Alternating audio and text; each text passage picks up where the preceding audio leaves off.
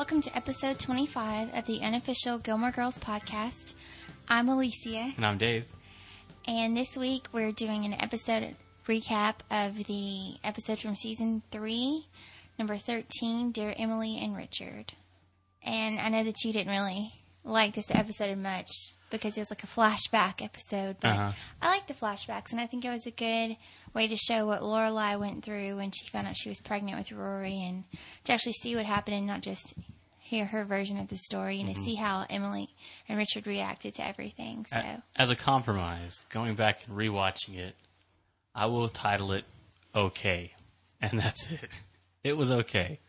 And you know what? Another good thing that they did was the producer, whoever was in charge of the director, I suppose more specifically, the fades between current day Gilmore family and Gilmore family when Lorelai was 16.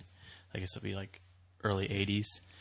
The way they transitioned those, like when Lorelai was talking to her before dinner, her and Emily were just talking with each other. What were they talking about? They were walking into the kitchen, and they walked around, and then Emily walks out. Like 1983 Emily walks out. Right, whatever their conversation was. She's like, this is not over. And they walked into one door on the right, and then pan across the fireplace, and then the door on the left of the dining room is where Emily comes out, and then now all of a sudden it's early 80s. So I enjoyed a transition like that. It was pretty nice. And also showing a filter of sorts, or like a color difference, so that you understood exactly, what times or like what time period you were in. It wasn't black and white, which was good because we know that that color had been invented by then. Right. It wasn't like the 1920s when there was no such thing as color, and the movies were in black and white because the whole world was in black and white, Right. So that was good of them to not have that black and white. Yeah. Very realistic that way. Just to share with people, I was under the impression when I was younger that color was invented by somebody. I had all the proof I needed. Films up until a certain point were in black and white, and then they turned into color. You thought a color was invented in the middle of The Wizard of Oz? I hadn't seen that movie yet. Oh. Maybe, yeah. Like if I had seen that, I'd been like, oh, they must have been filming that like the month before it was invented. And then Munchkin Land had color because that's when they found color. Yes. I mean, I had all the proof. Like I said, all the like the pictures of my grandparents and like my parents when they were really young were all in black and white. I was under the impression that color didn't exist then. That's cute. Well, cute or dumb, one of the two. I have to say cute. Oh, there's that website. I'll pull it up. I think it's called IusedToBelieve.com. Yeah, that's a pretty good website. It tells like everything that you used to believe as a kid. It was pretty cool. I spent a couple hours on there reading through those. Like there was one guy that believed that sound that old like CRT TVs make when they come on, that like really high pitched whine. He thought that he was the only person in the room that could hear it, and that he had a superpower that he was able to hear electricity. Stuff like that's funny. So this episode started out at Friday night dinner. Right, they're having their little drinks before dinner actually, and Rory and Lorelai are telling Emily and Richard how they're planning Rory's after graduation trip to Europe. They're going to backpack across Europe and stay in hostels. And Emily and Richard think that it's a joke, and they're like, "You're not going to stay in those places." "Oh, well, we'll go with you. Let's start planning today." And then they're like, "You're not going to stay there. It's really dangerous." And they just try to talk them out of it. And the first flashback that Lorelai has is looking through one of her mom's Europe travel planning books. The exact same book that she, I think, is also in present day. Like it finds its way. It's still in the house. Emily had mailed to her. It's like Travel of Europe, 1978 or something. And she's remembering reading that book the day that Rory was conceived. We think it's alluded or suggested. Young Lorelai and young Christopher come home to Emily and Richard's house after school, and they've got their little private school uniforms on, and they realize that nobody's home, and then they make a drink, and Christopher tells Lorelai how he's going to backpack across Europe after high school and take a year off before he starts college, and wants her to go with him, and she's like, here, and all that, and then they start making out, and then the next thing you know, the next flashback they have is of Lorelai getting dressed for her debutante ball pictures, her coming out pictures, and the dress doesn't fit. Yeah. And the whole time Emily's like cursing the seamstress who obviously got the measurements wrong. And then she's like, put on your sweats and run around the block. You're going to fit in the next dress if it kills me. And then after she leaves the room, Lorelai realizes, oh, crap, I must be pregnant. Mm-hmm. And this is like 3 months later. Well, no, she had tried on the dress had been measured 3 months before. So who knows how much later it was after the scene with Christopher. The Christopher they used wasn't very good. Yeah, they tried their hardest to get people to look. The one for Lorelai, it's believable. You know what I mean? But the hair and the attitude. Christopher, I don't know. That young actor must have just known somebody who knew somebody and got him the gig because he didn't look anything like Christopher. The real Christopher, I think, is pretty good looking. This guy just looked goofy. Plus, they might not have spent like too much time like scouring the nation for some kid that looked like Chris. Why not? Well, because they don't have the time or the money. They should. Oh yeah, it's that important to keep it realistic. It's very confusing. Now, speaking of Christopher and young Lorelai sitting on the couch, and she kept saying, "What was it? Here, yeah, like for the drinks being made." Then it flashes back to Rory and Lorelai reading the book, and Rory says here, like in the same scene, pretty much. That was pretty funny. That was cool. I like how they kind of tied those two together verbally. That was interesting. And then she keeps having flashbacks of getting pregnant and all that because Sherry's C-section is coming up. Sherry, the mother of Christopher's second child, Georgia, or Gigi as she's going to be called, Rory gets an invitation to the C-section because, they have it all planned out and everything. Mm-hmm. Well, then at the last minute, she screwed up, and as her friend Maureen said, and is having the baby a week early, and Rory gets the phone call at school, and Maureen's like, you're in school, right? Can you reschedule school? Can you just reschedule that? Because we really need you there, because apparently all her friends were busy working, and ended up Rory was the only person there with Sherry at the time, because Christopher was traveling back and wasn't able to make it. They didn't think he was going to make it. So you see Lorelai having these flashbacks because she's thinking, because Sherry's about to have her baby in, so she's helping her remember what it was like. Step by step, it's all kind of coming back to her, right? Especially when Rory calls her and says, I'm going to have to be in the delivery room with her. I can't do this. Because you know how Rory is around pregnant people. Mm-hmm. Even when Suki was pregnant, she had to leave because she couldn't handle the thought of her having her baby right there. Right.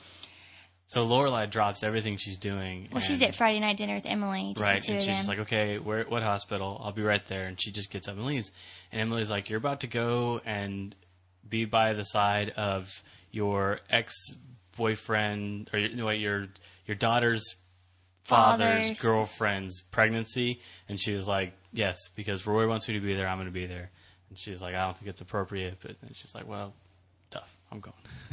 And that's cool because it shows that Lorelai will do just about anything for her daughter. You know what I mean? Right. So then she shows up, and later on Christopher shows up, thank goodness, so that she doesn't have to be in the room, the delivery room at the time. But then with the flashbacks, the next scene we see is Christopher and Lorelai's parents arguing over what to do with the child and Lorelai. And Christopher's mom suggests that they send Lorelai away. Isn't there a place to send girls like her? And Emily's pissed at them, and I'm really proud of it. And I'm really proud of Emily right there. They're very good parents. And she said, you better choose your words carefully. She said, what do you mean girls like her? Right. Especially because they were like, well, Christopher's young and he's got his whole future ahead of him. And they acted like Lorelai didn't have her whole future ahead of her, and that Christopher was just, an innocent bystander. Yeah. Like he had nothing to do with it. They were trying to make Lorelai out to be some kind of Jezebel that would just, obviously bombarded their son with all these emotions and tricked him into getting her pregnant or something Even like though they'd been, friends their whole lives pretty much. Mm-hmm. So, and then, what is Christopher's dad's name? I always forget. It's something kind of different. Herb? No, it's it starts with an S. Anyway. Stu? No, it's 2 syllables. I don't remember. It's not that important, I guess. No. Anyway, he suggests that she gets rid of the baby, and Emily's like, that's not going to happen. And then Richard stands up because he looks so... Edward Herrmann did such a good job in that scene because he just looks so stressed out. And he stands up and he's like, they will get married, and Christopher will come work at my firm. And that was decided. And then you see Lorelai and Christopher on the stairs, and they're like, yeah, it's our lives, and thanks for asking us what you want us to do. And That's talking amongst themselves, not to the parents, right? Right, and that's Lorelai saying that, but Christopher's like, no, they need to work it out. They're, they have a lot of decisions to make, and I agree. I think they were doing the right thing by getting married and me living here. And she's like, it's just very opposite of what he had said before about taking a year off before college and backpacking across Europe, and now he wants to get married just because it's his obligation, he thinks. And Lorelai is very against that, so which we obviously know that. Mm-hmm. And then later on you see her having contractions in her bedroom, and then she shows up at the hospital by herself, about to go into labor, and she'd just written a note to Emily and Richard, said, "Dear Mom and Dad, I'm going into labor. See you later," or something like that. That's exactly what it said. That was hilarious, because they're like, oh, it's kind of like, I'm going to the mall. I'll be back in a little while. Yeah, she said, "You do not leave a letter that says, I'm pregnant. Going to the hospital. See you later."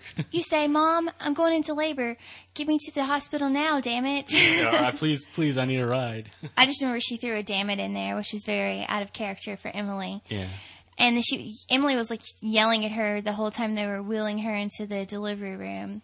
But backtracking a couple of steps, when Lorelai checked herself in the emergency room, the 16-year-old in her kicked in because she had her Walkman and she started playing 99 Love Balloons. Yeah, I forget who plays that.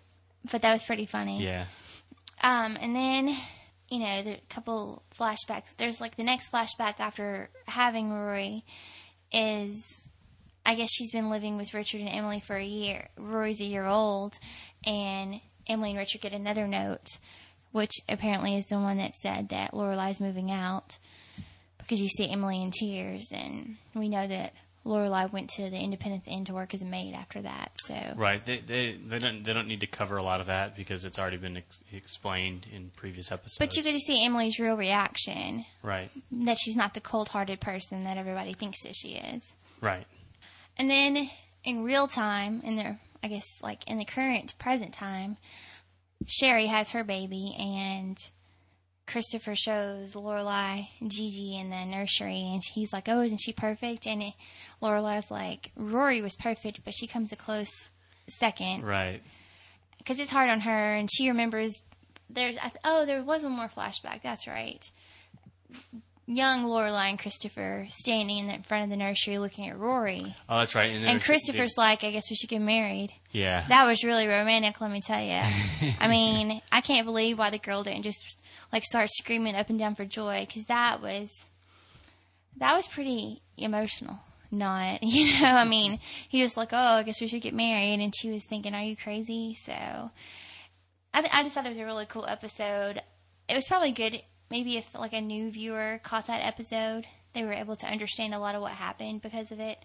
It's a good way to catch up. Yeah, if anybody who came in during season 3, that would really bring them up to speed, would be that flashback with the relationship with Emily and Richard and Christopher, and being a single mom and all that. So, I just really enjoyed it. I liked seeing the young Lorelai and Christopher. So, and Christopher's dad's name is Strobe.